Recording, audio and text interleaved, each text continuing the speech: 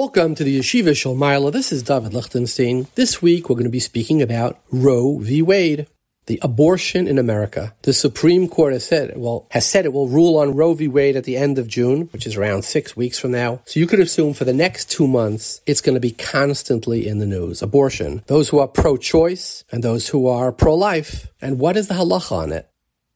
You know, in the States, you have all the extremes. You have Texas, which doesn't allow abortion, even if it was rape, incest. Listen to this. Texas already has one of the strictest abortion laws in the country, banning them at around 6 weeks when a fetal heartbeat is detected.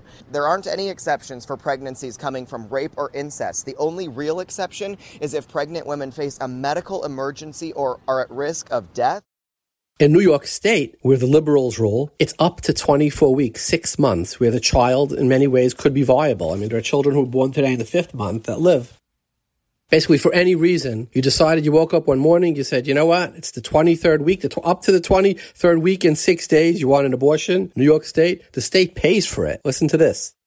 This law permits abortion for any reason until the 24th week of pregnancy, and then in cases to protect, quote, the life and health of the mother after that. Can you clarify, what does that mean? That is so important that every pro-life person understands the reality of what that means. Mm-hmm. The health exception, which is something that we see in Roe versus Wade and Doe versus Bolton, that the health exception is left up to the attending doctor, aka the abortionist in charge. So long as the abortionist is willing to consider any kind of difficulty that the mother may be facing, whether it's financial, relational, emotional, any kind of health reason, this can be interpreted to be allow abortion up until the moment of birth. And as we've seen doctors speaking out after this law has been enacted, that there's no medical reason to end the life of a child at term.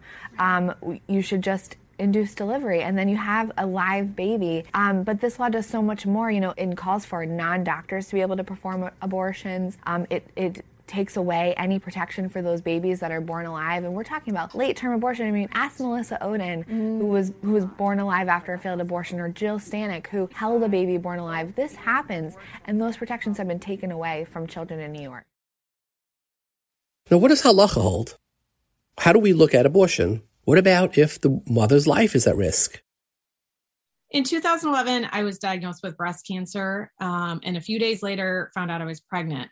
And I went to my oncologist, and I said, is there a way to stay pregnant, or what are my options? And she said, before,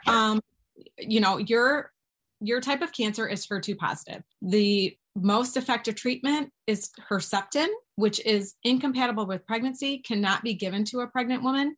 Before Herceptin existed, your cancer had a 3-year survival rate. For me, it was I wanted to live. So just imagine for a moment, if abortion is illegal, my case is not considered an emergency. I'm not allowed to have an abortion. So my cancer progresses. And then this potential for life is never going to be a life. So I could have given my life for nothing. It feels like my life doesn't matter. What about if the child is assault, incest, rape, any of these cases? I was 14 years old and I was raped.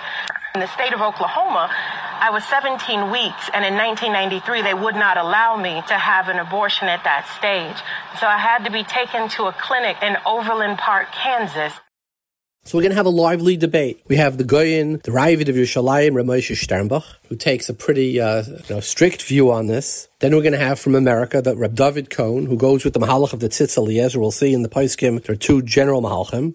Reb Moshe was the one who was very, very machmir in aborting. And I can't even say how far he went. He was very machmir. He considered it avak retzicha. On the other hand, Rav Waldenberg held that any kind of source of agmas nefesh to the woman, he held it has nothing whatsoever to do with retzicha. It's like any other operation. You don't do it for nothing. Then to understand those who are pro-choice, basically you can just abort. We're going to have on a woman from Texas, a reform rabbi, who's going to explain why she's pro-choice and what Americans are thinking. The 50% of America that's pro-choice. And then we're going to have the Av Bezdin of the CRC, the Sgan Av Bezdin of the Bezdin of America, Rabbi Reese from Chicago. He will tell us how, the CRC, how many of the other Rabbanim paskin. So really a wide range of views, should be very interesting. And since this is going to be so much in the news the next few months, I think listening to it just will make us all smarter and understand the other side, or disagree with the other side. At least let us know what to answer to the other side. Hagdama, this is not for psak, has for shalom. This is for educational purposes. We're talking and learning. Don't listen to this and say, aha, this is what I can do. Has for shalom. Last week we got a bunch of calls, and I said I would put the answers up to the Pesach riddles, and I didn't. Shame on me. So at the end of this program, we will post the answers to the Pesach riddles. And I do want to put in an ad for the Mishnah Achrayna. Even though I don't know if there are any available in America, but if you're lucky and you can still get some. Here's an email I got from Reb Aaron Einhorn. He was in charge of the printing. He says, they called me before Pesach from Shomrei Emunim, and they told me this is Sefer Hachi Yafa Mimachayin Oz V'Hadar. Of all the thousands of Sfarim Machayin Oz V'Hadar printed, this is the best one. He says, I got an email from a Maggid Shir in Staten Island. He says Shiurim in the Mishnah Berurah in two Batei Midrashim, Belz and Ger. He's Mishtamish in Mishnah Achrayna Beis Hashir. He says, can he get any more sets? Everybody wants the sets of the Mishnah Achrayna on Chelik Gimel and Chelik Vav. So this is a Chassidish Yingaman Rabbi, and he says, I'm getting calls from Paiskim, Chassidish Paiskim. Where can they get their hands on the Mishnah Achrayna? If you're lucky enough, make sure to go to your Sfarim store and grab some of the few sets that are remaining. Chelik Gimel came out, and Chelik Gimel and Chelik Aleph came out this year again, and there may still be a few sets to go get them. So before we go to the program, I do want to give a little bit of a Hagdama because it's a complicated topic, and I'll try to clarify something that really could be a few hours here. I'll try to do it in 10 minutes. Rav Moshe in around 1975-76, right post the Roe v. Wade decision that allowed abortion, came out with a fiery tshuva where he said abortion is an issa daraisa and it's an issa of ritzicha. You wouldn't be put to death for it, but it's still an issa ritzicha. And Rav Moshe brought three primary proofs. One is, he says, the Gemara says that a goy is chayiv on hapala subar, would be chayiv on abortion. Taisus over there brings that there's a klal miyaka midi. If something's asa from the Zayin mitzvahs b'nei noyach, it can't be that post-Kabbalah Satira, that it's mutter. He says Kabbalah Satira came to be Moisef Kedushan Klal Yisrael, not to diminish. So anything that they have from the Zayin Mitzvahs B'nei Noach, we only have more of it after Kabbalah Satira. And therefore, Tai says, Hapalas Uber would be Asa for Yisrael too. Shomai says, based on this, since for the guy it's Asa al Tisser Etzicha, for the Yid it's also al Tisser Etzicha. His second raya is that the Rambam brings that if a mother is in childbirth and the birthing of the child risks the mother's life, it's called a makasha leiled in the olden days. Today it still could be, unfortunately, but it's much less. But then it was much more common. So what's the halacha? You're allowed to kill the uber because the uber is a raidif. He's trying to kill the mother and he's a raidif. But without the heter of raidif, would be usher to kill the child. So Moshe says, you see from that, it's only because he's a raidif that you're allowed to kill him. You see, he has a din of a nefesh and would be an issa ritzicha to kill him. Only because of raidif is there a heter. Right? That's his second raya. And his third raya is, he says, the Gemara says you're allowed to be mechal Shabbos if a mother died during childbirth, Rahman al-Tzvan, and they have to do a C-section to take the child out of the deceased mother. They could take a knife through a shusarabim, whatever, any issa deraisa to save the fetus. So he says, if you're mechal Shabbos, you can't be mechal Shabbos for something that doesn't have a din of a nefesh. Therefore, Ramesh says, these are his three primary rayas, that it has a din of a nefesh, and that abortion would be asa al tzritzicha. Interestingly, other paiskim, such as the Marit and the Chavis Yer, when they bring the tzad that it's an issa deraisa, they don't say al tzritzicha, because clearly the Mishnah says you wouldn't be killed for it, but the Marit says it would be an issa of chavala. The Chavis Yer says it has a din of shvicha zera, etc. But these are the tzad of those who are aser. Now there are many matirim. The Tzitzel Yezer brings maybe 10 who are matir abortion. But again, interestingly, only in various situations. Rav Moshe says it would be mutter really only in one case, where the mother's life is at risk. Those who are matir do not do it for lifestyle reasons, and they're matir. They're matir not only when the mother's life is at risk, but whether it could be damaging to the mother in some other way. Not life-threatening, but just damaging. So you have the Teres Chesed and the Achiezer, etc., where they seem to apply. It's either an Issa Drabanan, or at most it's an Issa Chavala. And since it's an Issa Chavala, a person is allowed to be chayvel themselves. It's for their benefit, just like somebody can get a cosmetic surgery.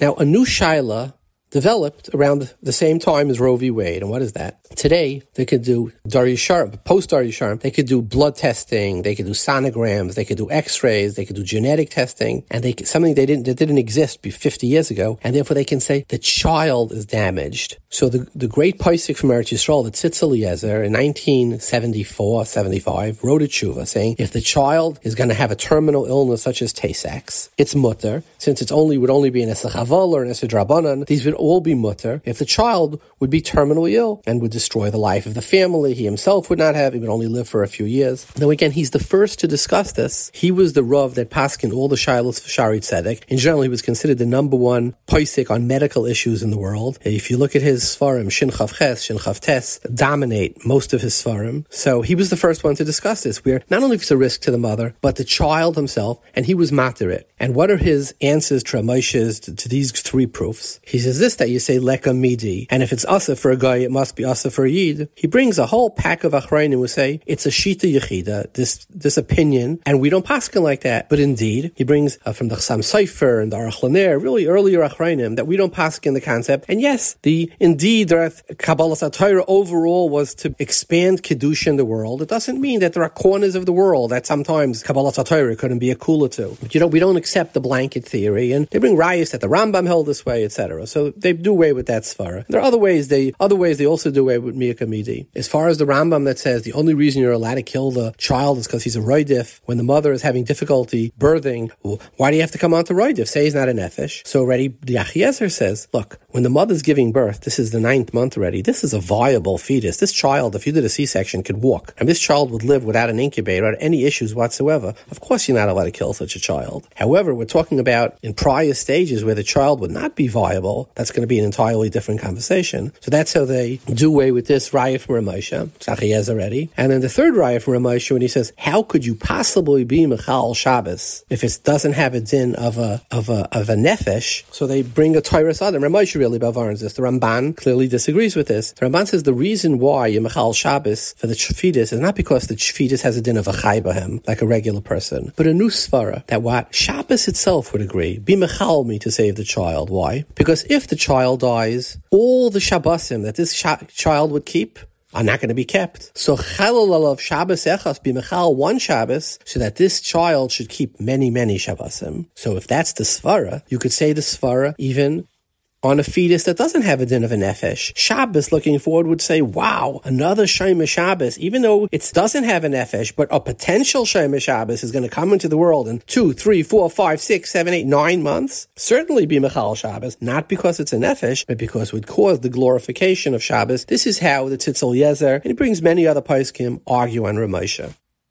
Now, how we paskin. So, bottom line is that New York, up to 24 weeks, no problem for any reason. Texas, you can. What is the halacha? Well, certainly if the mother's life is at risk, you're allowed to. Now, let's say it goes beyond that. And certainly those the matirim don't hold you can do it because you decided you're just not in the mood of another child, or financially you can't afford another child, etc. Because still going to be, at the very least, an Issa Drabanan, possibly a deraisa of Shchas Zera, of Chaval, etc. So they hold where there are extenuating circumstances, such as a child with Tay-Sachs, or where it could cause serious illness to the mother, etc. These achrayim would be matir. So it's really very nuanced, and it says we are very pro-life, but with exceptions where there are extenuating circumstances. That is generally the range from the mother's life where everybody would agree to those. Now, there are cases which are really much more of a gray area, which Tzitz Eliezer doesn't discuss. Let's say you have a 15-year-old girl. She's expecting. She had a boyfriend. Something bad happened, right? It's going to ruin her life. What would the Tzitz Eliezer hold in this case? So there already you need a big poskim in the world who are down on the shilas, like Reb David Cohen, who to discuss these type of situations. And I will not go into it on the air. It's a very delicate conversations. How do we do Lamaisa?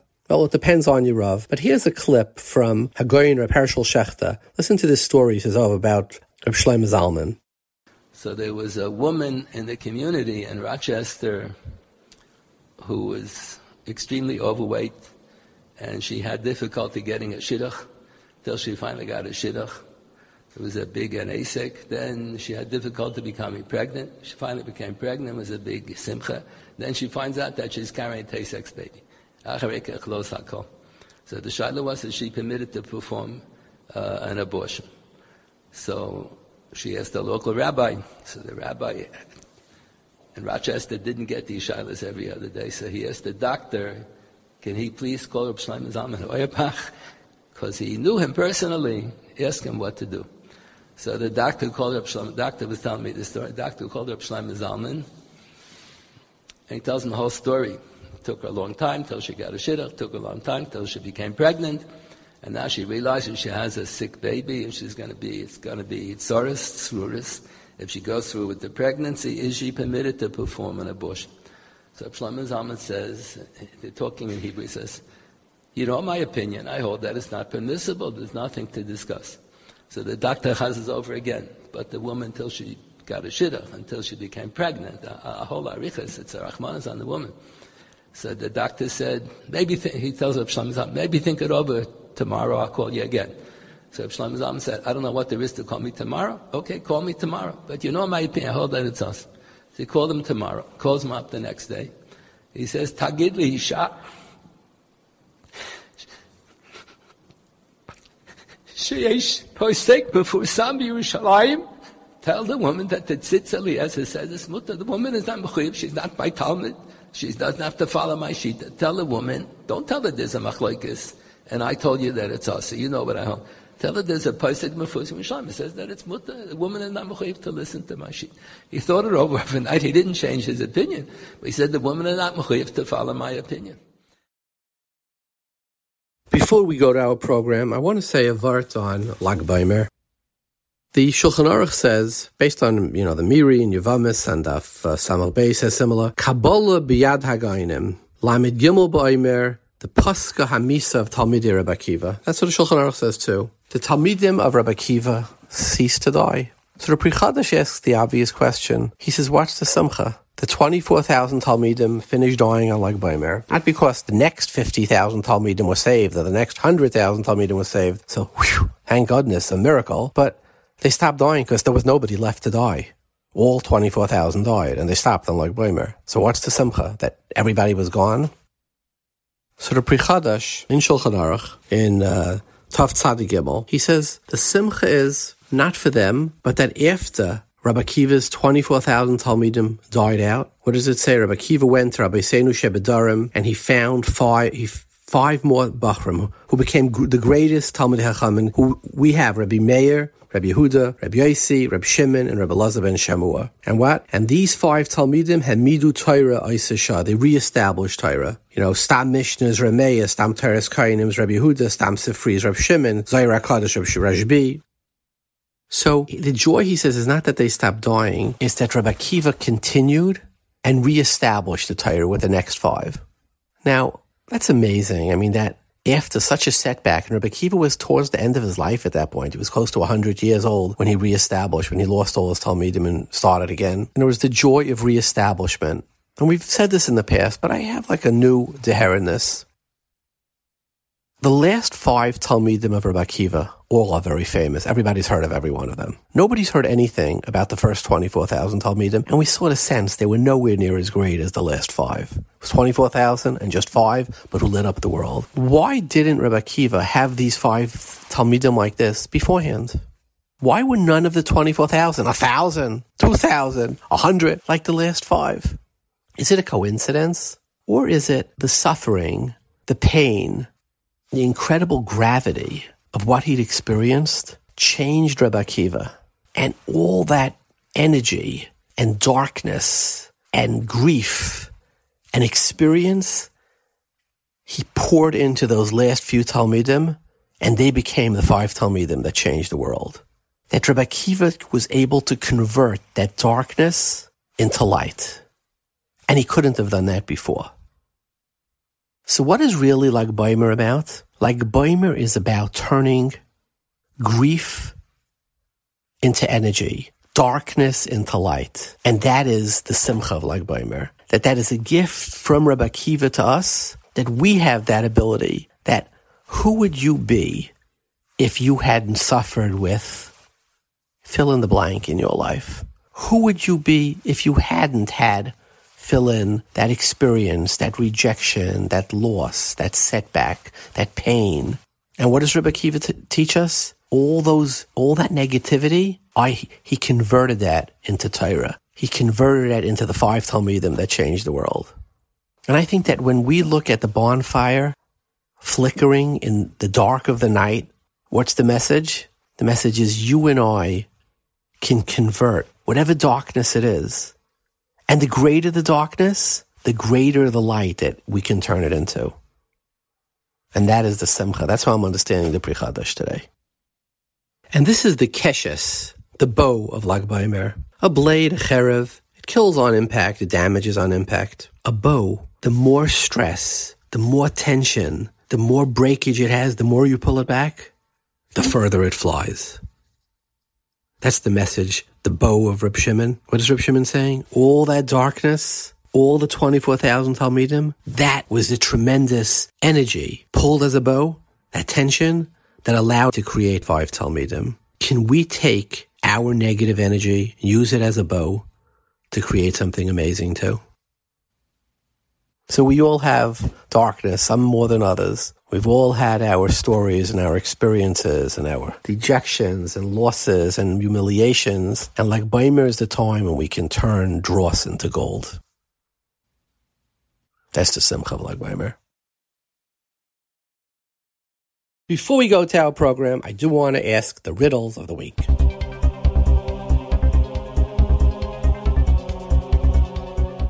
First riddle. Shoyer kesef vayez ki yivaled v'haya shivas yamim tachas imay. This week's parsha sounds familiar, doesn't it? It should, because most Yom Tovim, that's what we start with. The parsha this week, Emor has the parsha Hamayadim, but we don't start Eila Mayadei Hashem. We start number of psukim, 8, 9 psukim before Shoyer kesef vayez ki yivaled. Like, why? Why don't we start Eila Mayadei Hashem? Even if it's Shabbos, there are enough psukim to stop by every 3 psukim or every psik, etc., and be able to have enough aliyahs to go to the end of the parsha. Why do we start at Shoyer kesef vayez ki yivaled? That's our first riddle. There are a number of answers. The best answer wins. Here's the second riddle. Ish mi beis Yisrael asher yakrav karbanei. So the Toras Kohanim, it's the Gemara Menachos and Daf Ayin Gimel Amud Beis says, Ish, what's the second ish? L'rabbis akam, a guy could bring ki beisi, beis tefillah yikari l'chol amim, a guy could bring a carbon.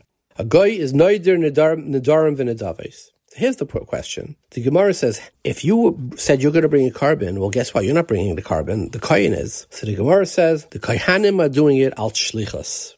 The Gemara says, Mahani shchitasim al shluchei shaladim kemaisei. The Gemara in Kiddushin memalaf amid beis. So the question is, since we hold ein shlichus la'akum, the same Gemara Kiddushin, where Metzia Daf Ayin Aleph and Gittin and Daf Samach Beis and more places. So it's true we learn ish. A guy could be noider nedarim and nedavais, but how is he mekayim it if the kohen who's being makriv, certainly if the shechita is alidei kohen, but certainly the rest of that krav is alidei, there's no shlichus to him, and we need shlichus for that, so that you should be mekayim your neder. What does a guy do? We have half a solution for a guy. How could we possibly darshan ish? Those are our 2 riddles. Again, you call in your answers. We'll put up all the answers and we'll pick a winner.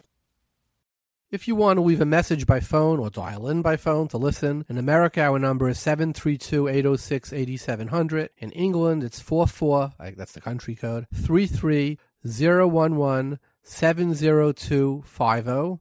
In Eretz Yisrael it's 02-372-0304. Let's go to our fabulous program.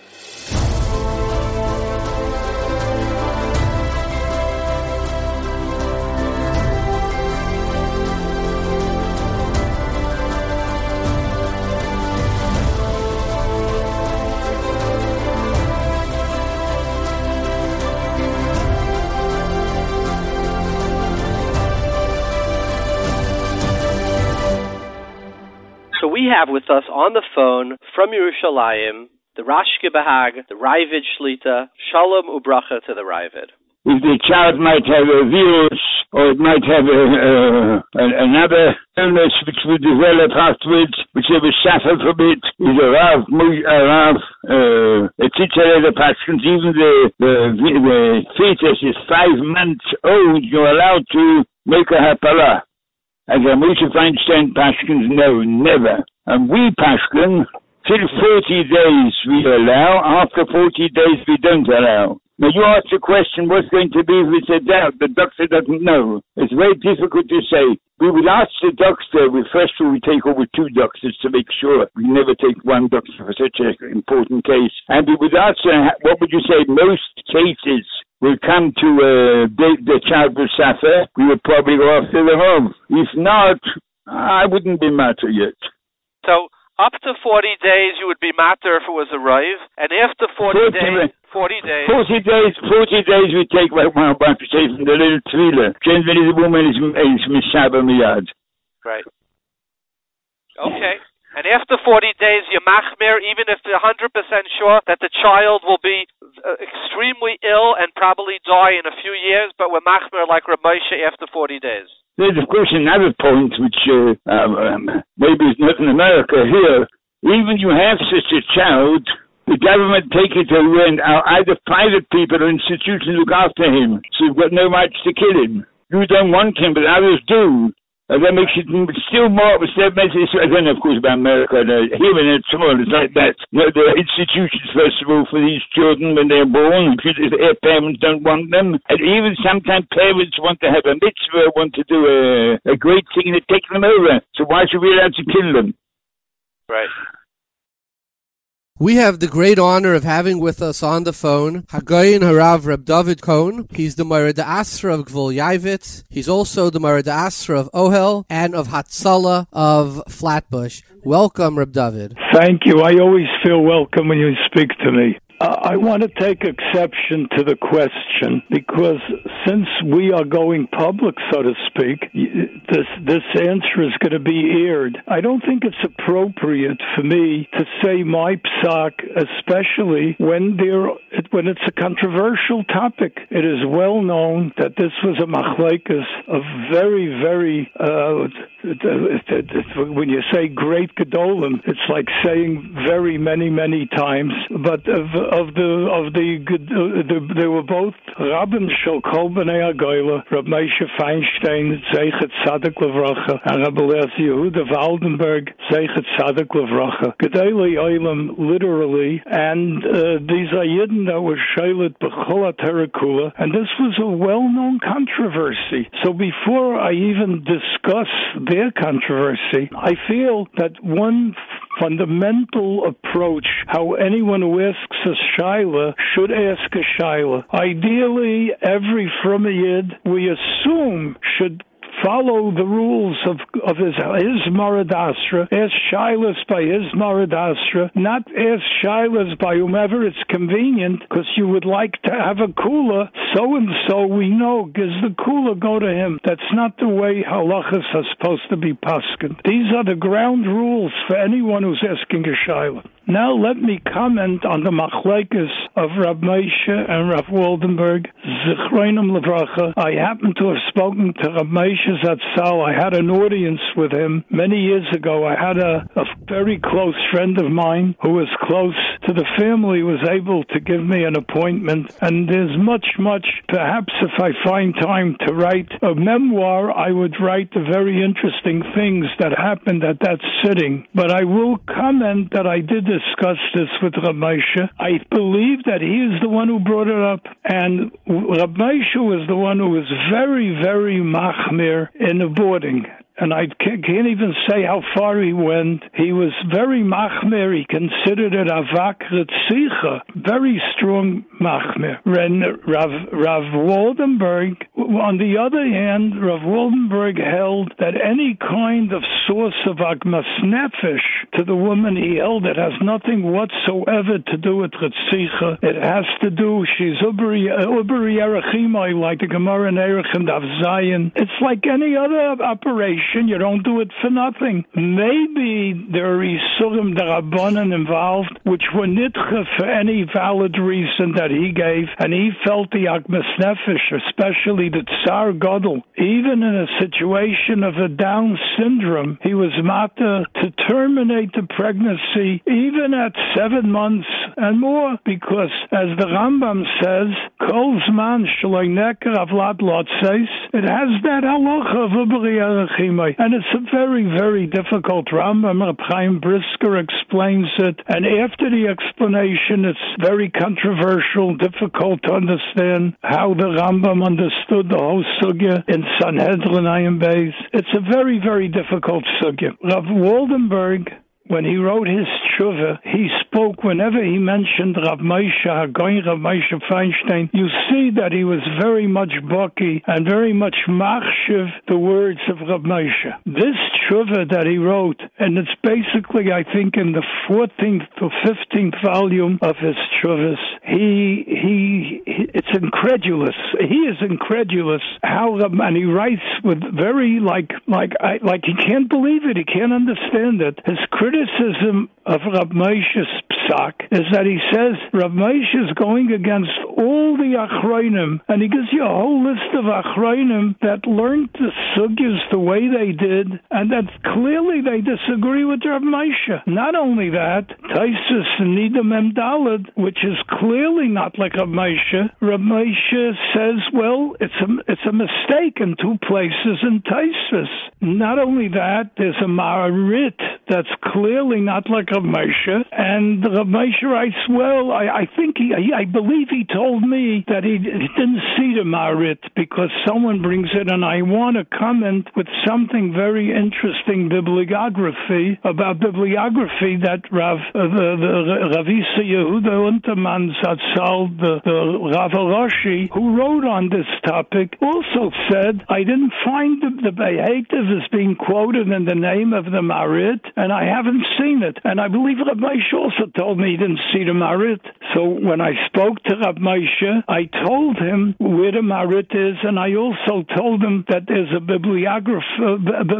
error which goes back to the time of the Pesel Ba'aban, which was the most beautiful Arba Chelke Shulchan Aruch, except for Yeridea, which later on the Vilna Yeridea printed the most beautiful Yeridea since the beginning of printing, with all the Mefarshim. So there was an error here, which I'll go into right away. So I both mentioned the Marit to Rav Moshe, who brings such a strong raya that you can't say it has anything to do with Ritzicha, because the Torah says, Ki Yinotzu Anoshim, and the Gemara says, B'motzois Shebemisa Kasimedaba, means they were fighting to kill one another. So it's Motzis Shebemisa, V'nokfu Isha Hora. So even though Yotzu Yoladeha, there's only payment. Now, if there's any kind of misa, if there's any kind of Ritzicha in the Nokfu Ishahara V'yatzu Yoladeha, the Marit says, why don't you say Kamlei B'derabminei according to Tana Devei Chizkiah, even if there was no Asra? That, he says, is proof that it has nothing whatsoever to do with even Avak Ritzicha. This is the Marit Raya. But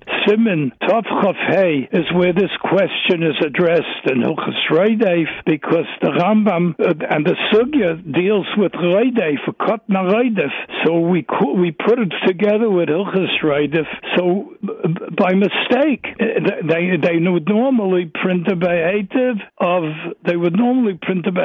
Yehuda Tiktin, and they went ahead and printed the Be'etiv of Schaya Mendel Belz, who doesn't bring the Marit. The Be'etiv of Yehuda Tiktin brings the Marit. So evidently Rav Unterman was looking in the Be'etiv of Schaya Mendel, and it was quoted that the Be'etiv brings the Marit. He writes, I didn't see the Marit because it's not my Be'etiv, and I believe I remember telling this to Rav Moshe as well, because he said I didn't see the Marit. But respectfully to the Rav, yes. a few points let me respond to. You said that since Tana Devei Chizkiah it should be Kimlei Midrabminei, even according to the Rishonim that aserit, and they say it's avak, and they would hold it's avak ritzicha, according to those, let's say, according to Rav Moshe. It doesn't mean there would be a chi of misa. Everyone holds there's no chi of misa. Good, so by Tanat Vechizki, if there's no chi of misa karis, you don't say kimlei midrabmine. If it's avak, if there's no chi of misa, Vechizki is saying, even B'Sheigeg, and Rashi in Bava Kama Lamed Hey, I believe,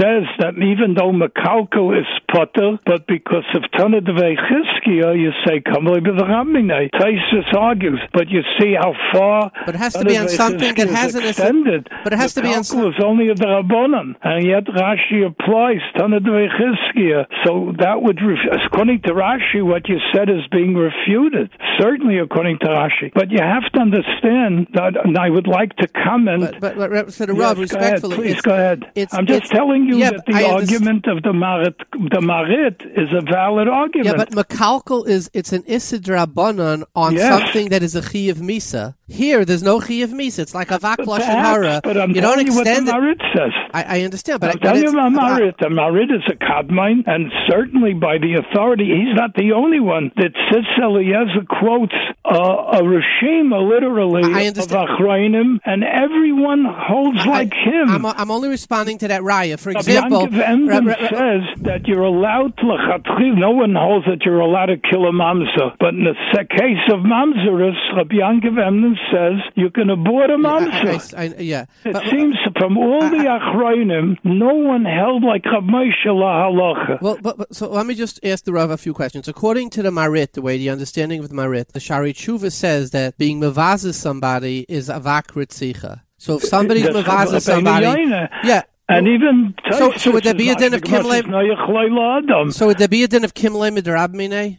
It's hard to answer. It says the means in Dinei Shemayim, it's an avak. Would it be a din of kamlei? Well, there is there is by avak arayas, and the Gemara has two rationale. The person wanted to speak with someone me'achayre hageder. So if she was an Eishes Ish, the Gemara calls it avak arayas. In other words, he wanted to speak evidently like divrei cheshek. So the Gemara says Yaharag Val Yaver because it's Habizrayu the Galarayas, and if you hold it was a Pnuya, it was like a Takana Shalo Tehei B'nais Yisrael Perutzim. But you see, by Yaharag Val Yaver we apply avak. It would be very mechudishtik to say by Kimlei B'derabminei. I agree with you. So let me ask the Rav another question. Marit. It's an authoritative Rishon and a Psak. You know, you can talk and learning, but he counts, but it's not only the Marit. But there's also a stira. There's another Marit. Literally dozens of Gedolei Achrayim throughout the ages. Are you allowed to kill a mamza? No one ever dreamt to let you kill a mamza. Rabbi Yankiv Emden says it's pasha to abort a mamza. Whether it was b'mezid, b'sheigeg, whatever happened, he says, of course you abort a mamza. If it's a vakrat sicha, how could he say that?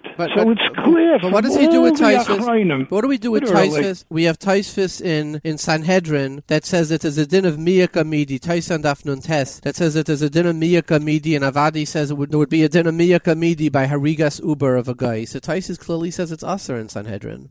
They deal with this. They deal with this Taisvis. They deal with this Taisvis that once there's any kind of Issa, you don't say Miyikamide, and everyone agrees. I think the Sridei Eish talks about this, that there is an Issa Chavala, so you don't say Miyikamide anymore. You know, there is an Issa, it doesn't have to be the same Issa. So once there is an Issa, and that Issa, like for any operation where there's necessity, we don't consider it Chavala. So even though normally there's an Issa Chavala, that takes off Miyikamide. But the Achrayim deal with this question. I'm almost positive the Sridei Eish deals with this particular question. But they talk with it. The Pella on Rav Moshe is the fact that Rav Moshe, on things that there are authorities, he says, it must be a Talmud Torah. This is what the Tzitz Eliezer says. He says, we never heard of such kind of reasoning. You're telling me Taisus and Nida disagrees with what you say, so therefore you're saying it's a mistake, it's a Taz Hatfus? Two places. He says, what kind of derech is this? So that's what I'd like to comment on, that the Tzitz Eliezer didn't realize Lani is not the, and it's by me, it's not a conjecture. If you would make a study of Rav Moshe Parshas Chuvas, you would see that Rab Moshe had a different Messiah altogether in Hira, and there was such a Messiah, and we know there was such a Messiah from the Goyen, and perhaps even earlier, we know that from Rab Chaim Volozhiner, that he went with the Messiah, that paskening a Shaila does not mean putting together what other poskim say. To them, they were mevatelis. In Lit, I heard that the greatest insult you could give to a Litvish Baal Hira is that he paskins from the Pischei Tshuva or Sharei Tshuva. And they used to say on those poskim that used to bring bekiyas of other poskim in their responsa. Medafim Tzolim Trägergeld. A Träger is a porter. We should pay him for being a porter, that he brought together psukim. To them, that was the greatest bittul. Paskening a shaila meant going through the sugya itself and working through the sugya as if you were a rishon and telling me what the halach is according to your understanding of the sugya, and you have a perfect right to argue on any rishon that you wish. This was the Messiah, but it's not derech kavod to do so. So you should say some sort of a doichik why you're not dealing with the sugya like this in this rishon. And an example given was Rab Chaim Volozhiner once argued on the Beis Yosef in the Inyan of Maliach Hareu K'Reiseach, and he said, don't ask me questions from the Beis Yosef. He had, in his place, they had a different salt, which in halacha is not meaningful. But it's like saying, I'm not arguing with him. Don't ask me questions. It's derech hanivus. There are many cases where Rav Moshe made his psak and would write, what about this and this Ramban, who's not like me? And he would be mefalpel in the Ramban and not bother to answer how he's reconciling his psak with the Ramban. Because Rav Moshe paskin shailas according to this Messiah, it's clear to me. So that's why when he's magi in the Taisus, or he says Talmud Taya Kosav, this is his way of saying it's a different salt we're dealing with. It's a derech kavod to Rishonim. But Rav Moshe is arguing because this is his Messiah and had a paskin shaila. And that's why the Tzitz Eliezer, who had a totally different Messiah, who Keseder is bringing all poskim that he could find because of his Messiah. He was incredulous that Rav Moshe should say what he's saying. So people have to understand where Rav Moshe's Atzal is coming from. But the bottom line is that a person has to ask a shaila of his Morad Asra, not pick and choose. Thank you very much. That was a guy in of Reb David Cohen. Thank you very much, Reb David. It's always a kavod gadol to have you with us. Feelings mutual, Koltov. Here is a leading Jewish pro-choice activist, Mara Nathan. She's a Northwestern graduate, an extremely bright person. She's a Reform Jew and a rabbi in her Reform temple in San Antonio, Texas. Let's hear what she has to say about the logic of pro-choice. Welcome, Mara. How are you? I'm doing well, thank you. So explain to us, what are the arguments to be pro-choice? Like, wouldn't we recognize, why wouldn't we say, look, this is, if we leave this fetus alone, it's going to be just like you and me. I'm talking about where it's a healthy fetus, not where it's, a fetus with some type of very serious illness, a terminal, Tay-Sachs, etc. So why would we say, let's extinguish this future, I don't know, Mother Teresa, Albert Einstein, whatever it is? What's the logic behind it? Yeah, I think the perspective is different. I don't think that for people who are pro-choice, the starting point is let's extinguish the possibility of life. I think, and certainly from my perspective, the focus is on the autonomy of the woman to make a decision about her own body and to have some autonomy over her life in general. So in the same way that the Jewish tradition, as I believe you know, does allow for the termination of a pregnancy in certain circumstances. And if you look at responsa, as far back as the Middle Ages, it's not only for a pregnancy that is completely unviable. There are other circumstances where it's considered for the health and well-being of the mother that it could be considered as well. So I think the part about this pro-choice or the pro-choice argument and the challenge to Roe v. Wade that is so unsettling is it's an attempt to legislate a woman's decisions about what she does with her own body, whether that's by herself or in conversation and partnership with her partner. So for me, it's less about we should give people the right to extinguish a pregnancy and more about we should trust women as intelligent human beings to make responsible choices about their own lives and their own futures. Now, the response that you're referring to is the Rambam Maimonides, who says that if a child, the birth of a child could cause the mother's death. So we see the mother as having the right, the obligation to protect her own life. But that would again be more. Let me go back to the case of autonomy. Would somebody in the United States, let's say, we recognize, let's say, I want to use serious drugs, right? Right. We don't say you have a right, autonomy to, it's my body, let me do what I want with it. And drugs make me happy. We deny that autonomy. Or prostitution. Let's say prostitution. Except for Nevada, prostitution in the United States is legal. It's two consenting adults. The woman should have autonomy over her body, I would think. Right. But we don't allow it. Well, I mean, we don't. It's illegal in 49 and a half states. Sure. So I don't know anyone who thinks that abortion is a good thing, right? No one says that that's a positive thing in the world, but we all have to make, or many of us have to make, hard choices in our lives for a variety of circumstances.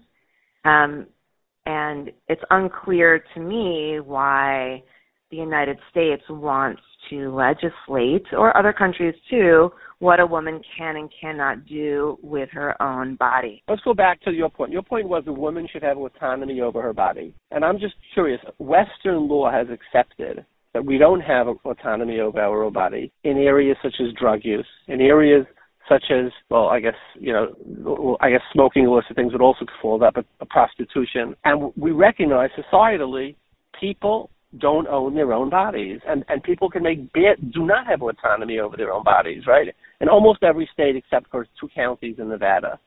So are you basically saying then we should allow for prostitution under the same arguments as well? I mean, I'm not prepared to have a conversation about prostitution.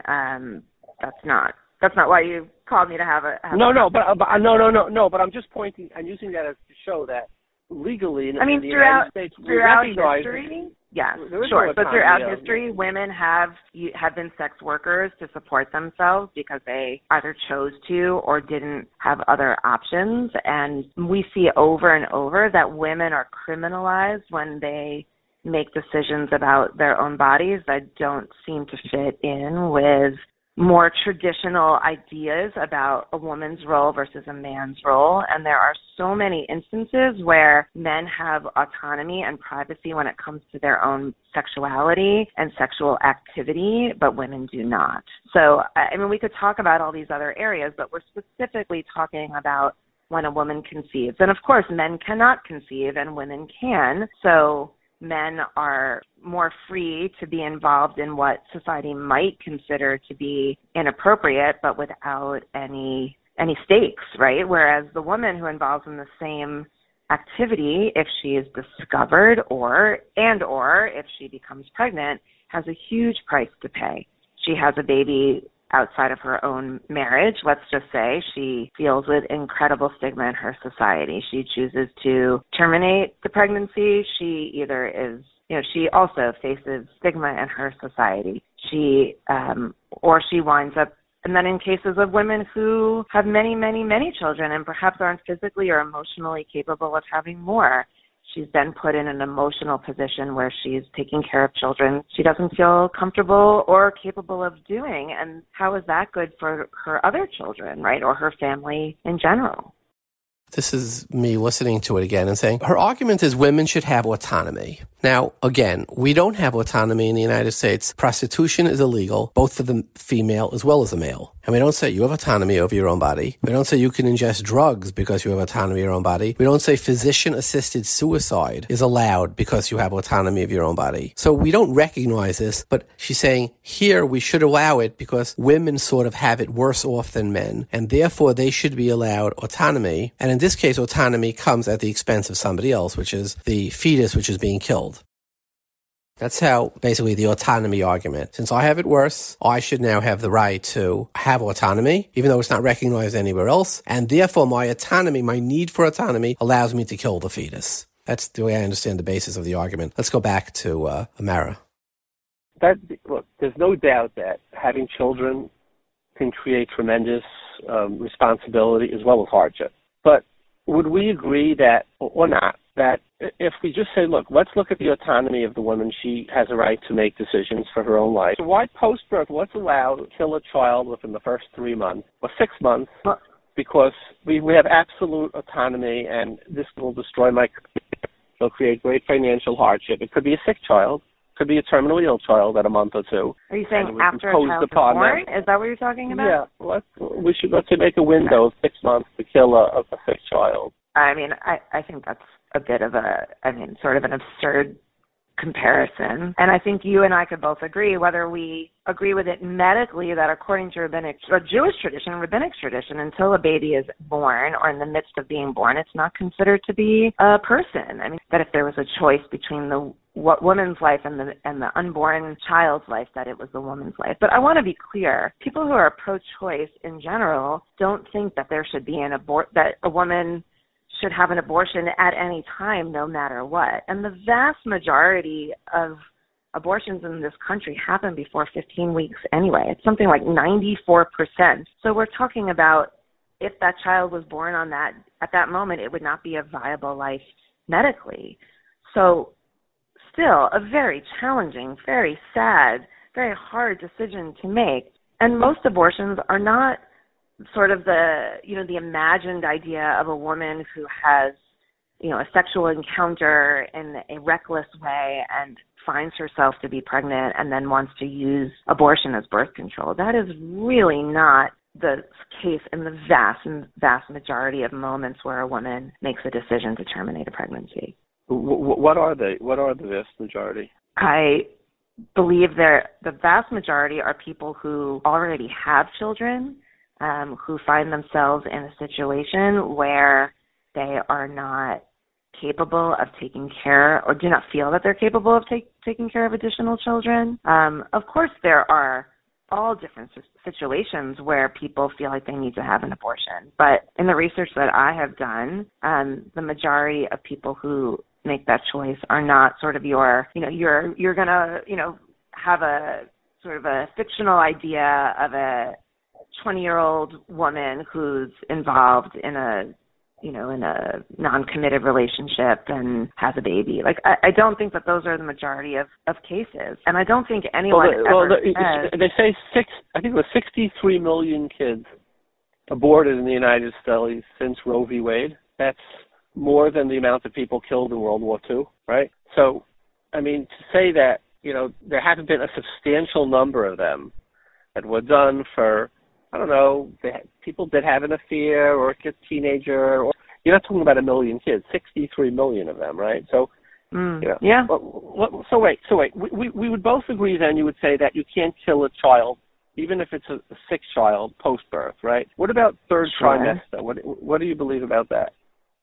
I mean, I know that there are situations where it's medically necessary for the health of the mother, or if it's clear from sonograms and whatnot that child will not live, right? So those things occur, but other than that, I would not be in favor of terminating a pregnancy at that point. Even if the woman was very clear it would destroy her autonomy, and she feels it's a real invasion. She lost her job in the interim, and it's now really difficult for her. Something changed, and she says, look, my autonomy is going to affect my career, and I want to abort this child in the third trimester. I would counsel against it. And a child, a baby in the uterus that is 6 months along, has viability. That's a child that, I mean, I have congregants who have had to deliver early at that time, and their children have been in the NICU and then have survived. That's a different conversation completely, I believe, than someone who in the first,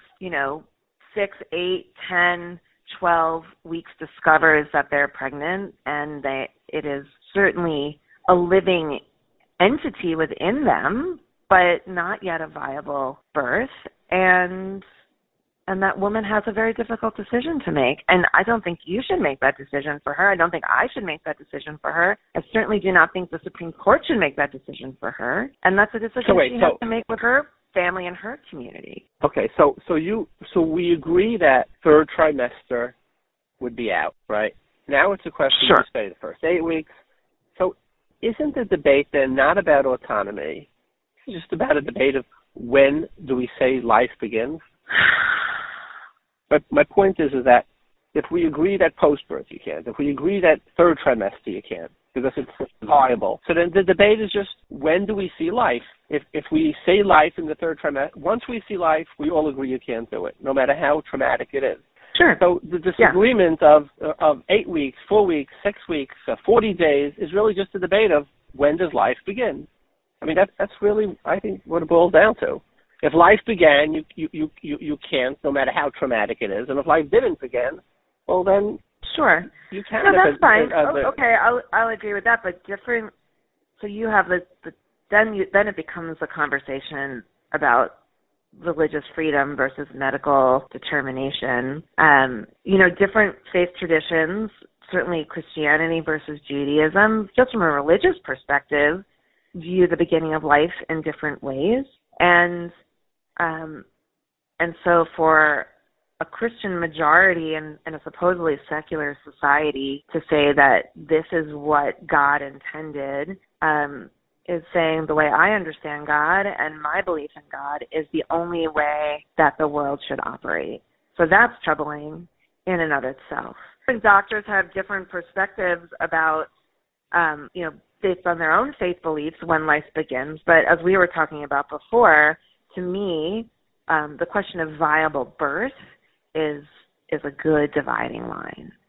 And these days, as I think we would both agree, a viable birth is something that is possible much earlier in a pregnancy than it once was. But let me ask you a question. Let's say from a non-religious point of view, somebody, if somebody's, God forbid, killed in a car accident or damaged, you go to court and what do you say?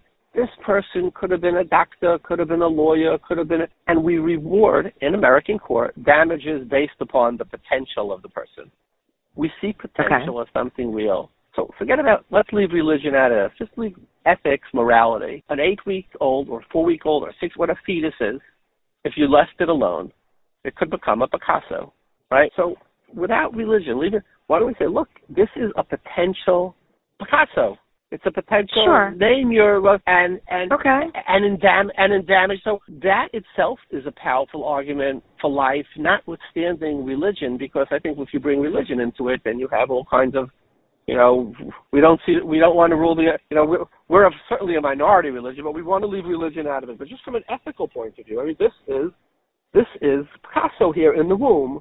So without religion. So let me flip that on you. You have a 15-year-old girl who is assaulted and gets pregnant, and she is brilliant.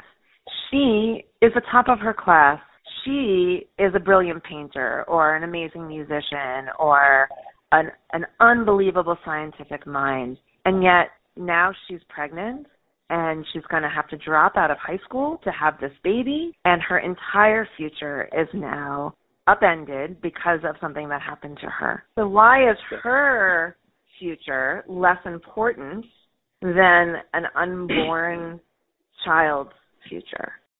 I would tell you that if she was assaulted, I would see incest, assault, rape, crime. I would say that most rational Americans, except for the extreme right, would say with no problem. I think most people would agree that rape, incest, mother's health, child's health, etc. But now let's say she had a boyfriend. And now you would ask the question, well, what about this brilliant girl? Well, we didn't impose it on her. she decided, she did something, and she's at 15, she can make her own decisions to have a child. Now she says, listen, I want to become Picasso. My child could become a Picasso. My life comes before my child's life. So that's the thing is, if you were assaulted, is one thing. If you made that decision, would you possibly see that as different? Like, you made a decision, and you can't kill Picasso because you want to become Picasso. Nobody asked you to. Sure. So, but then there's what if she was on birth control and her birth control failed?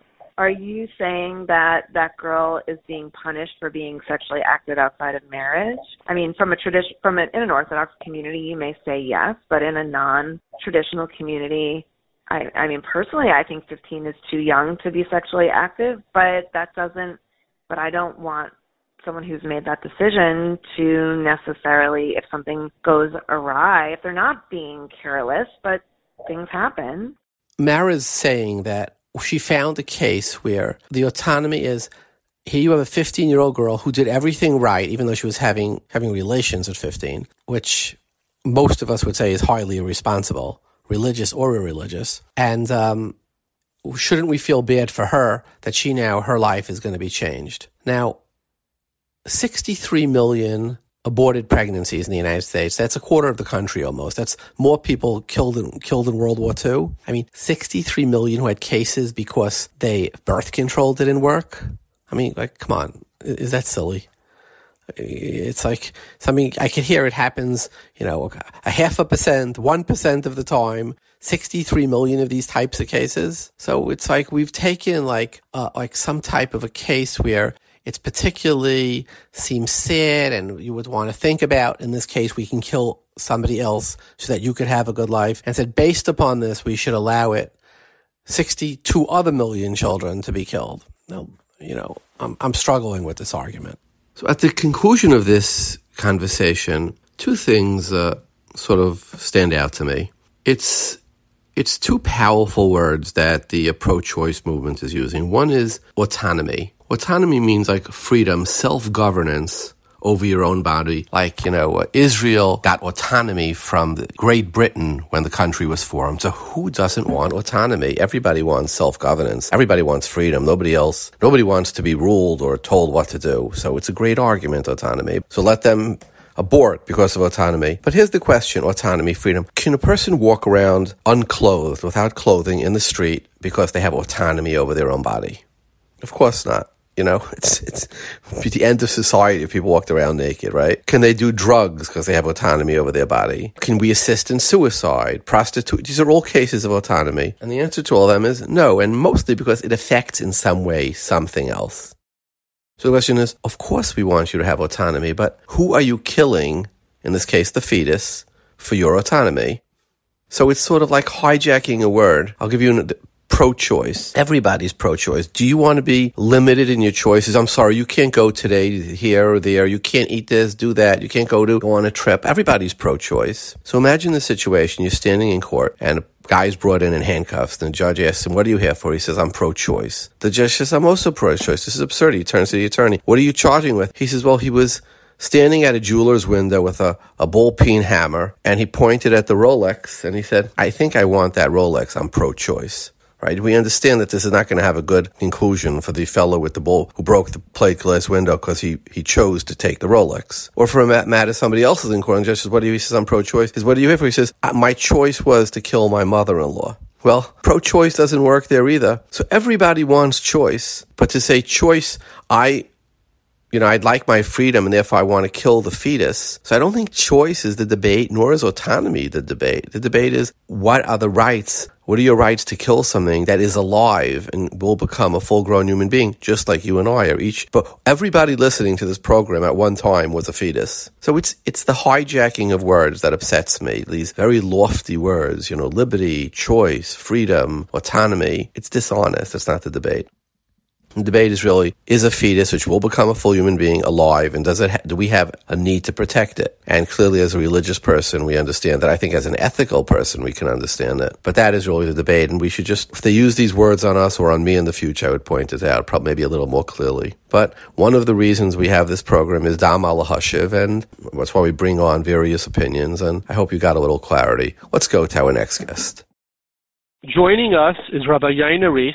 He's the Av Bezdin of Chicago, of the CRC of Chicago, Chicago Rabbinical Council. He's Rosh Yeshiva at Rabbi Yitzchak Elchanan. He's also a Sgan Av Bezdin of the Bezdin of America, the Mechaber of Sefer Kanfei Yaina. I could continue with his achievements for a while, but we want to get to our topic. Welcome, Rabbi Rees. Thank you very much. Good to speak to you. So, Rabbi Rees, I'm going to jump into a few particular questions. There are poskim who believe that, if let's say in the case of Tay-Sex, where you're going to deliver a child who has a very short lease on life, etc., that abortion is permitted. Let's say you're in a case where almost everybody would agree abortion is permitted, but it's not life-threatening, so it's not a pikuach nefesh. So the Rav Paskin, the woman is going to get an abortion. So here's a shaila. Because the founding of the reason, most of the reasons, let's say of the Tzitz Eliezer, etc., they believe it's only a drabanan. It's not a din of ritzicha. So it would be muta. However, for a guy, they all would agree it's an issa daraisa. So here's the shaila. They bring the surgeon, and his name is Dr. McMillan. Does the person have to say, listen, for the guy, it's an issa daraisa, would be asa, even if the child has Tay-Sex. So I'm going to be over an issa deraisa by using the guy of lifnei iver. So therefore, it would be preferable to use a Jewish doctor. What would you say to a child like that? I don't know. It's a tough shaila. As a general rule, it's also obviously it's considered an issa ritzicha for a non-Jew to abort. I think that's true with respect to non-Jews.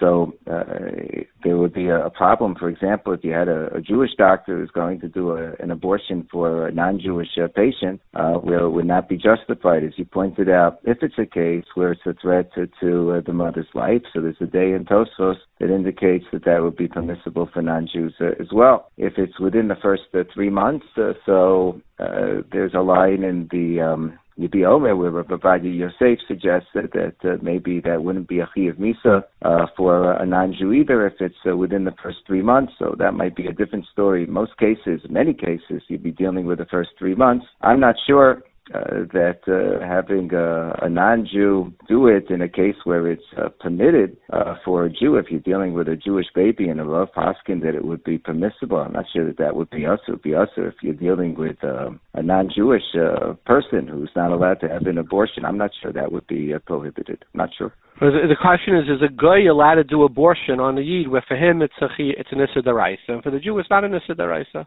That's really the shaila. It's an issa deraisa for the non-Jew. Right. It's an issa deraisa to do on a non-Jew. I don't think it's necessarily an issa deraisa for the non-Jewish doctor to do it in a case where it's permissible for a Jewish baby. Let's say it would be not permissible, right? So for a Jew there would be no chiyuv misa, and the guy who's aborts the Jewish baby, l'chayra for him it would be a chiyuv misa. So you see that I think it's a bifurcated for a non-Jew with Right, I understand the question, but is it more of a problem? I think if it's dealing with a non-Jewish baby, I think it's that's for sure. But I'm saying, so for a guy to kill a non-Jewish baby, l'chayra, it's dam adam ba'adam, and for him would be an issa deraisa. That's what I would think, and he would be chayiv misa even if it was a Jewish baby who he aborted, and there was no need, let's say. So if there is a need, it still remains an issa deraisa, even according to the Tzitz Eliezer, if it's for a guy. It's interesting, Shaila. I was curious if you ever heard any of the poskim discuss it. I haven't heard it discussed. It wouldn't be obvious to me that it would be usher for a non-Jew to do for a Jewish baby in a case where it's mutter. It would be obvious it would be usher if it would be a non-Jewish baby. But this scenario I haven't really seen discussed. I'm not sure. Okay, here's another question. There's a few tshuvas from Moshe Sternbuch and others have paskin that the mercy killing, let's say, would be allowed for a non-Jewish doctor. In other words, Rabbi Sternbuch was asked the following question. He was asked by the head doctor when he was the chief rabbi of South Africa that they allowed mercy killing in South Africa for a person who's, let's say, terminally ill and pain. So they allow assisted, the doctor to end the person's life. And he was asked, can a Jewish doctor ask him, was he allowed to sign off? So Rabbi Sternbuch said yes. He said, because the din of Hariga by a guy is because of the din of Zayin Mitzvahs B'nai Noach. He says the Zayin Mitzvahs B'nai Noach was sort of given for, because people have to have certain parameters how to live in humane ways. They would eat each other, they would consume each other alive. So he said, if they're not doing it al tzricha, but they're doing it al zayin mitzvahs b'nei noach, which are because of mishpatim of ben adam l'chaverei. So he said, and a just government has said, look, if a person is terminally ill in great pain, the humane thing is to kill him. It would be mutter for the doctor to kill him, for a Goyish doctor to do him. He says, for a Jew it would be a problem, because our answer is also Sirtzach. The Sirtzach has no reasons to it, to Xeris HaKasav. So I wonder if Roe v. Wade what would be the rule? It's overruled by the current Supreme Court. Now you're going to have something like 25 states that say abortion is now illegal, unless where it's for the child's it's a child who has one ventricle, all these cases that are severe medical issues. At that point, would you say, look, the reason the government is allowing it to happen is because of humane reasons. Since it's for humane reasons, even a guy would be allowed to do it because it's similar to the other cases it's not a din of Ritzich anymore. It's not because they don't think there's no life over here. They would think we do think it's alive, but even if it's alive, it's no different than ending the life of a terminally ill patient. And therefore, abortion would be allowed to be done by the Goyim in that case. According to that opinion, maybe if there was some humane reason, if there was some sort of a risk involved, there was some serious medical condition, maybe one could manufacture such an argument, but that's not really what we're talking about in cases of abortion, where right now, at least the law is that a woman is allowed to do an abortion as long as the child is not viable. I think that was what Roe versus Wade said, that you couldn't impose any restriction on a woman to do except reasonable medical regulations and the like, as long as the child wasn't yet viable. Now, I know that you're Skana of Bezdin of the RCA, and what is the RCA's position if a child were to come with some type of terminal illness, the child would die, let's say with Tay-Sachs? What is the position of the RCA? Do they go with Moshe Feinstein? Do they go with the Tzitzel Yezer and the other Poskim, the Achi Yezer and the Rav Polim and all the Poskim he brings, the Taras Chesed of Lublin? What is the RCA's position? I don't think there's any official RCA position. I think we start off by taking Rav Moshe very seriously. I think any responsible posek has to start off by taking Rav Moshe very seriously, that at least there's no shash here, that there's an Ister Ritzicha when you're dealing with a fetus, that there's a possibility that you really shouldn't be Mako at all or enter into that territory if there isn't a threat to the mother's life, like the Mishnah in Olos talks about, that obviously then abortion could be permitted, whether it's mitam rodef or that the child's not a nefesh, as Rashi says, or some other reason. But you have to start off with that starting point. Also, as Rav Soloveitchik said, in the middle of all of the debate regarding abortion in the aftermath of Roe versus Wade, he said that he thinks in his mind it's something vulgar, the clamor of liberals that abortion be permitted in the Rav Lashon. So you start off by feeling that really you should do everything in your power to see to it that the pregnancy be continued. But if there are special circumstances, I think the way that responsible poskim operate is they look at the special circumstances, the threat to the woman's health, the condition of the child, the circumstances of the case where the couple is holding, many different variables, many circumstances. And if there is a tremendous compelling need, so then of course you take into account the other shittas, whether it's the Chavos Yared, Rav Yaakov Emden, and the Maharit, however interpreted, and those poskim who were prepared to be a little bit more flexible based on the sugyas, based on the other explanations given as to the issur for abortion, and you poskin on a case-by-case basis. But I don't think there's any the official position. The official position is that you have to start out understanding this is a davar which is chum or me'od, and if you can steer things in a direction where a child can be born and it can work out. So that's generally a big mitzvah, unless there's a real need, especially though the white mother's life is jeopardized. That's a different story. There, Rav Vosna has a tshuva. He says not like Rav Moshe that it has to be a karav levade, that it's a sakana for the mother. He says even if it's a remote, even if not 1 in a million, but even if it's a reasonable sakana, it's not a karav levade, it's still a reasonable sakana. You have to take the sakana of the mother very seriously. So here's a statement that the RCA put out. I'm reading from on January 29th. Okay. Rabbi Mark Dratch, Executive President of the RCA, we are very concerned about the potential physical, emotional, personal, and financial implications that abortion restrictions may have on the mother, etc. Now, would you say, what does he mean? Let's say financial restrictions on the mother should be an implication. What is the meaning of that? And if it has financial implication, that I pulled this off of the web. You know what I mean? Said the financial implications that abortion restrictions may have on the mother. If the mother, let's say, absolutely she was destitute and she got pregnant, would you say that fact that the mother says I just can't feed the child, would that be a reason to abort? No, that would be terrible. That would be a terrible reason to abort. That's what I was. Show them. What about emotional? They have organizations now that provide funding for. There's this wonderful organization, RCA, provides funding whenever there's a couple that's thinking, or a woman who's thinking of aborting because she can't afford to raise the baby. That they commit to provide for diapers and formula or whatever else for years. So the abortion shouldn't happen. I think that's a mitzvah gedola what they do. I think it's a wonderful thing. They've saved thousands, probably tens of thousands of Jewish children. It's a beautiful thing what they do.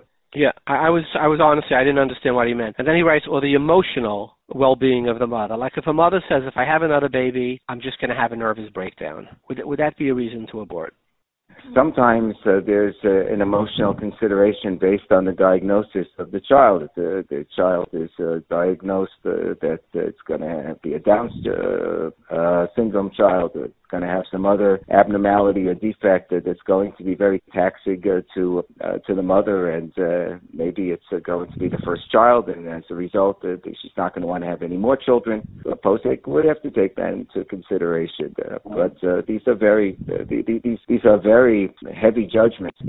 Really have to be weighed very, very carefully. The starting point is that if the mother's life isn't in danger, that you try to do everything in your power to encourage that they have the child. That's the starting point. And what do you do in the case of a child that was born from an affair, and the child would be a mamzer? Would that be a reason to be mekel? As per Yankov Emden, which is, but in a case like, just the Ellen, Yankov Emden writes that a woman who had a child that would be a mamza, he says, since anyway she would be chayiv misa, the child could die. Which is, I don't know, according to Yankov Emden, could you kill the mother? But the Eidim is the Hasra. I don't think Rabbi Yaakov Emden himself would say you kill the mother, although he does suggest that the mother could kill herself in that tshuva, which is also an extraordinary suggestion. Somebody who did an Aveira could kill themselves, you know? Right. So I don't think that... It would make most suicide mutter, yeah. Who hasn't done an Aveira sometime in their life, you know? Yeah. Right. I think that would be a very bad thing. But that's your case. You're Rav. Somebody calls you up. They say you're Rav Bezdin. Somebody had an affair. The child's a mamza. They say, Rabbi Reese, what do I do? Can I abort it?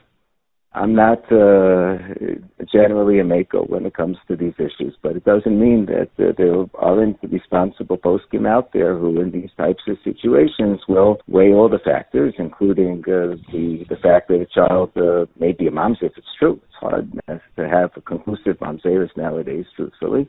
So it could be that the child really wouldn't be a mamzer. Why do you say that? The pregnancy. Why do you say you can't have a conclusive?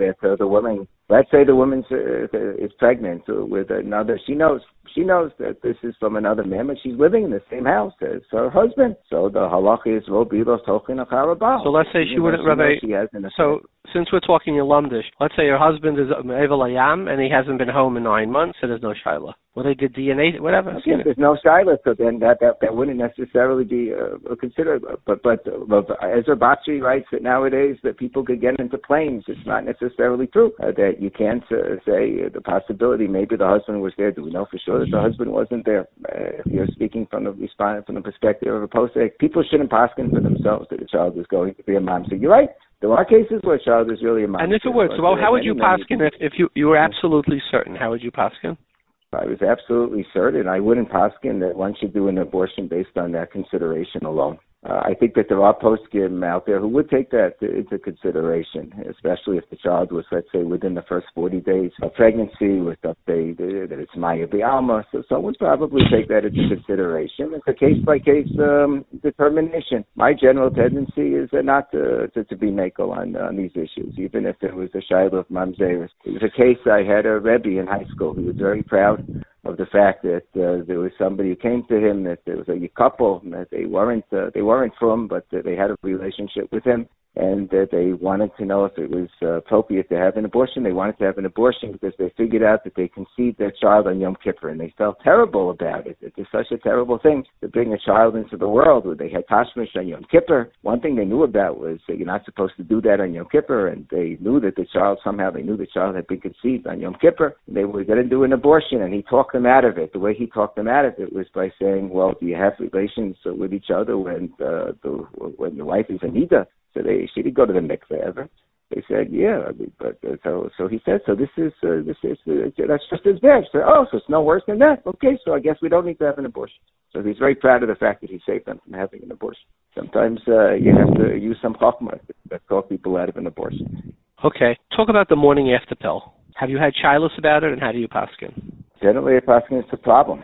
I know that there are those who think that there might be more room to be made. There are poskim who say, in this particular shiloh situation, a woman had relations in a way with somebody, whether it was usher or the child might be a mamzer. So maybe in that particular case, with the morning after pill, I think I saw quoted somewhere that there was somebody who was making. Okay, it's the first 40 days. There's more room for kula for sure. But if there's no other mitigating consideration, then I would say that that should not be done.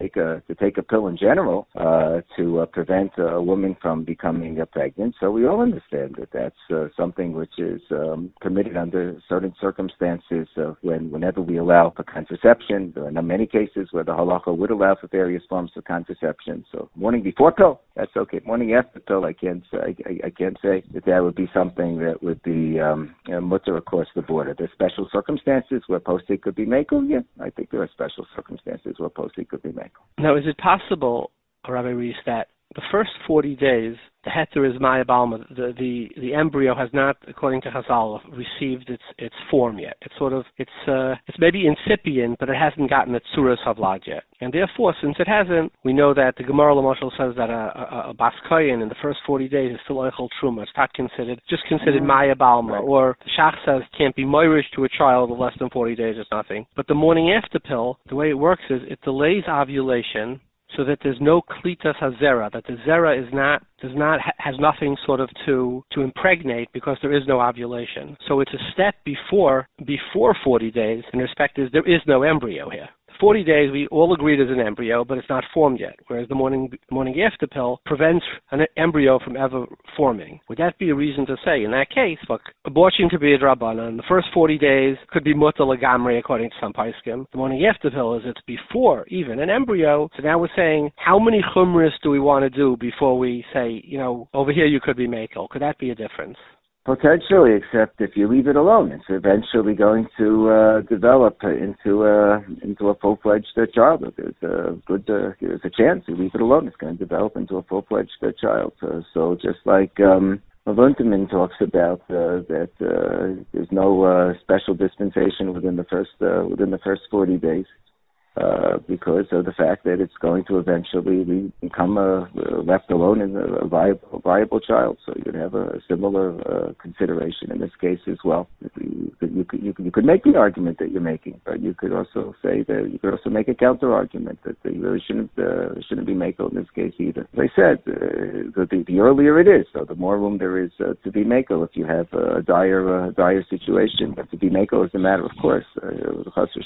Do you think that Orthodox Jews have an obligation or even a reason to sort of talk about it? Like, how do we look at it? Do we say, oh my goodness, the Goyim now want to allow death, murder, and we have an obligation of according to certain poskim, it even goes on Goyim, and we should be speaking up about it? Or should our attitude be, listen, we're not going to make a difference, so why put our heads into politics that it's not going to affect how we live our lives.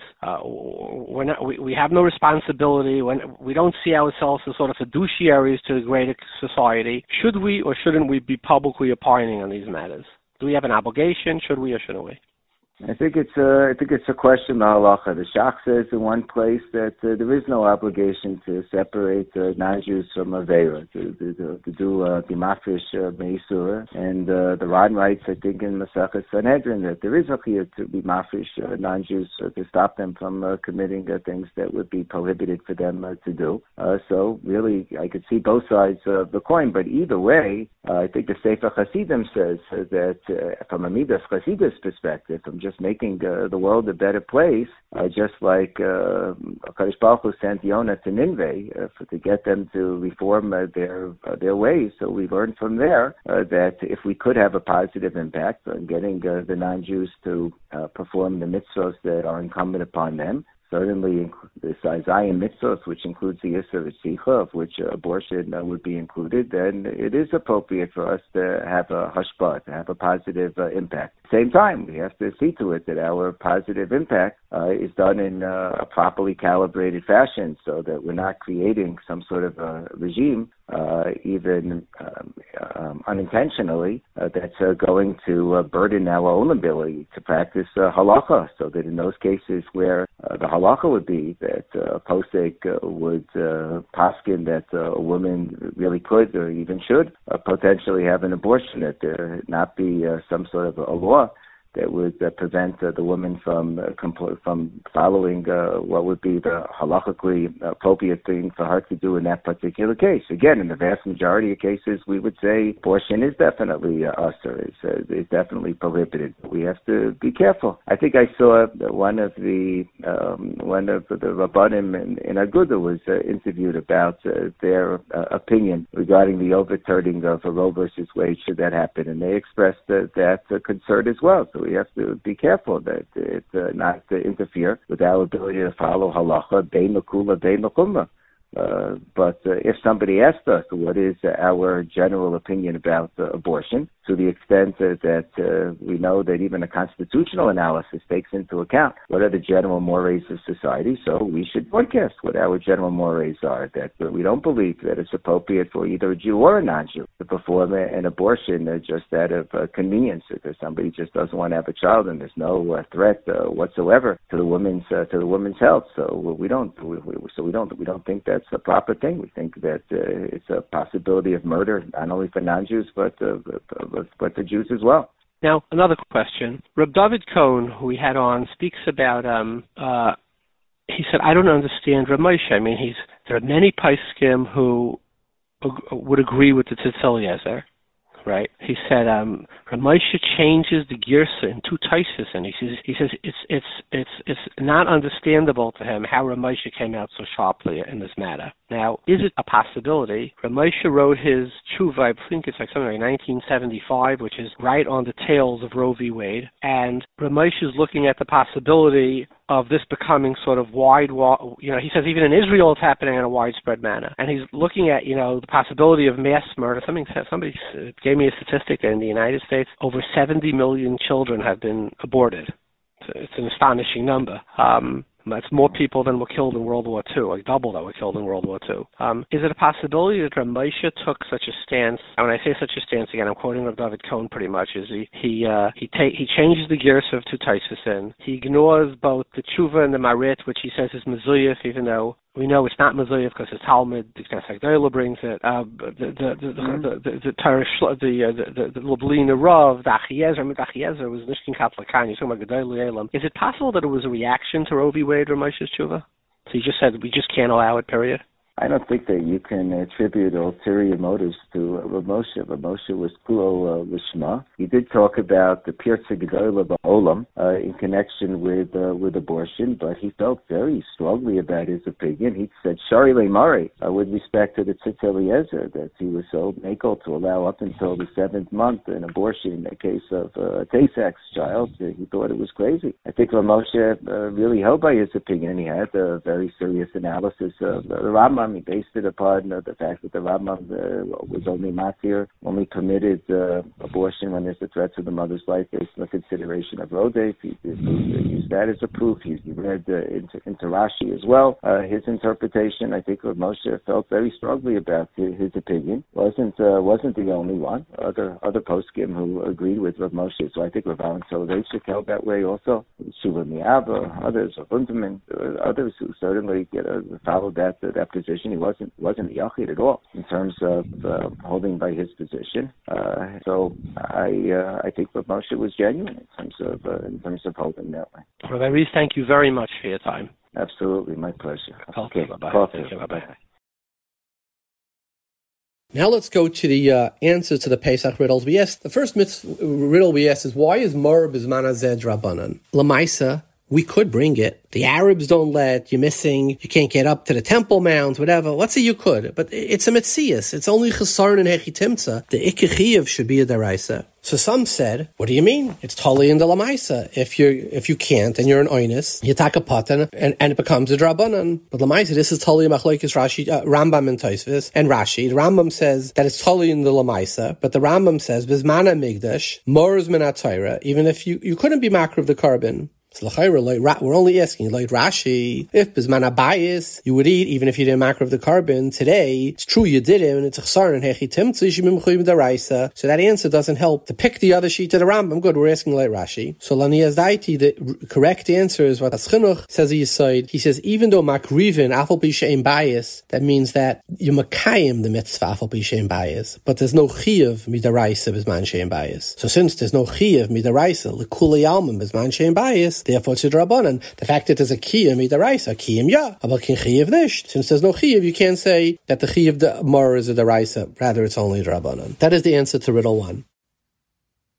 The second question we asked is a Gewaldige question. We asked that the Mishnah Berurah says we learn the din of Shalom V'Darshim Lamed Yoim. We learn it from Pesach. Why? Because Moshe is Oimid by Pesach Rishon and Mazar on Pesach Sheni. He then brings the opinion only by Pesach is there a din of Shalom V'Darshin. Why? Because Pesach there's a lot of halachas.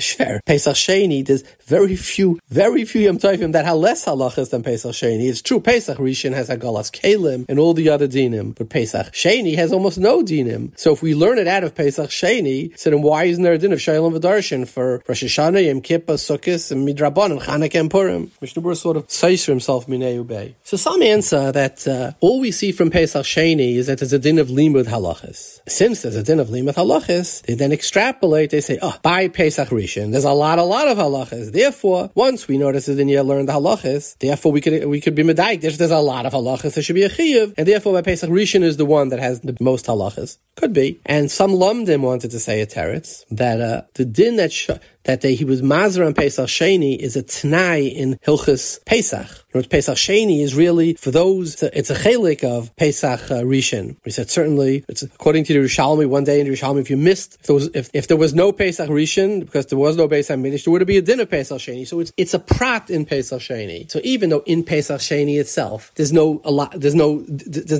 dinim, but since the whole being mazer on Pesach Sheni is a Pesach Rishon dekadin, and in Pesach Rishon there are a lot of halachas. So in the Memela they say by Pesach Rishon, by Pesach there would be a din of Shalom V'Darshin because of the Rebbe halachas that you don't have by the rest of the Yom Tovim. Okay, I wasn't sure which of the two terutzim are better. I let the Olam decide. The third riddle was Ve'aminu b'Hashem b'Moshe Avdai. So the Rambam says they were not maimin until after Matan Torah. So we asked, it goes in negative pasuk. Pasuk we say every day in davening shachris. Ve'aminu b'Hashem Moshe Avdai by Kriyas Yamsuf, not by Matan Torah. How could the Rambam says le'aminu rakach by Matan Torah? But if you look at the lashon of the Rambam, right afterwards, he says, even though they believed, but he says it was an emunah that could be reversed. Today you believe, and tomorrow you say, you know what, maybe it was magic. He says by Matan Torah, it was an emunah that was irrefutable and was interminable. It couldn't change. So the V'yaminu b'Hashem is given by Pesach Rishon, by Yitzias Mitzrayim. It's true. Maybe it was temporary. The real emunah, the unchanged, immutable emunah came by Matan Torah. That's the emes of Pshat in the Rambam. The next question we asked is the Marchesh's question. He says, if the Rambam writes, if you're a goy, if you koina chametz from a goy b'Pesach, you like a. Question is, how could you be koina? You can't be koina, sorry hana. So some answered because since chametz is really, the Gemara says, Shtei dvarim she'einu b'reshusay shel adam v'asan hakasav kilu b'reshusay, right? So it really isn't yours. They just made it like it's yours. Well, if they made it like it's yours, then ain't a chanami, you could be kain it. And therefore you could be kain it. It's really shver, because are you going to say bar b'reshusay rabim, which is einei b'reshusay shel adam, right? And asa hakasav b'reshusay, does it have to taka be your monistic, your reshus? So the answer that we're going to say is the best answer, is that all Yisuri Hana, you can't be Zoichet because they're valueless. You can't be kaina something that has no value. The ear on your property, you can't be kaina. Yisuri Hana is the same. Something that's valueless, it's forever valueless. You can't own something that has no value. Ownership and value in Dinei Mamanis are intricately interwoven one with the other. But there's a difference. All the other Yisuri Hana remain Yisuri Hana. Chametz on Pesach as a davar sheyesh lo matirim becomes mutter after Pesach midaraisa. So can I own something that today is worthless, that tomorrow will be worth a lot of money? In Dinei Mamanis, you certainly can. Look at all the owners of cryptocurrency. A lot of the things we own were options. Well, at the time were worthless, but that's how the stock market, one day they will be valuable. So clearly Pesach Sheni would be the exception of one of the Isuri Hana, the only one of the Isuri Hana that Mihilchas Mamanis you could actually own, because it will one day have value. I believe that to be the correct answer. The next question we asked is, there's no bracha on Bir Chametz because it's Dvarim Shebelev. Right? That's what the Beis Yosef says. So the question is, why by Divrei Torah does the Goyin say you can make a bracha on Hegyon Libi, on thinking in Divrei Torah? Why could you make a bracha on thinking in Divrei Torah? It's Dvarim Shebelev, and the Beis Yosef says Biyur Chametz is Dvarim Shebelev, and we don't make a bracha on Dvarim Shebelev. So I believe that the answer is that Divrei Torah is Bepeh. It could also be Belev. So the Divrei Torah is not a dover that's miyuchid shebelev. Whereas bittul chametz, you have to be mevatle belibay. That is real bittul. And since the cheftza of the mitzvah is, to me, it's ke'afra da'ara. On something that is totally on hegyon libi, on that there was no tikkun abracha. On something that be'etzem is, you're supposed to be moiti divrei Torah befiv. You did it believe, but the cheftza is not believe, right? So therefore, on such a mitzvah, they were masakin the bracha. The next question we asked, in mevorchen al kol kois v'kois bracha b'fnei atzmai. Why? Because of the chashivas of the mitzvah. You already said a bar priagafen. Why do you make an extra? Al chashivas in the mitzvah. So why karpas and murr? Right? Since it says have kavana by the karpas to make it should help for the murr too. Okay. Even if you make a bracha on the karpas, the mor should be mechayiv a bracha al t'chshivas of the mitzvah. So I thought that the possible teretz is that all the kaisis, they don't have a bracha. So therefore they will masakin a bracha to give it a chshivas of a kais. Mor does have a bracha. What's the bracha? Al achilas mor. So it didn't need the hadama to give it a mitzvah with a bracha. It already has its bracha. Something that doesn't have a bracha, the boyer priagafen sort of creates a toast. It gives a kedusha to the ma'aseh mitzvah. It crowns the ma'aseh mitzvah. It delineates the ma'aseh mitzvah. Something that already had its bracha hamar, you don't need it. So memela, the al chilas mar is enough. So therefore, but where's your bracha al hadama? So it says the bar priadama for the karpas have kavanas. You have a bar priadama for the mar too, but the mar itself does not require. The bar priadama would not add anything to the mar.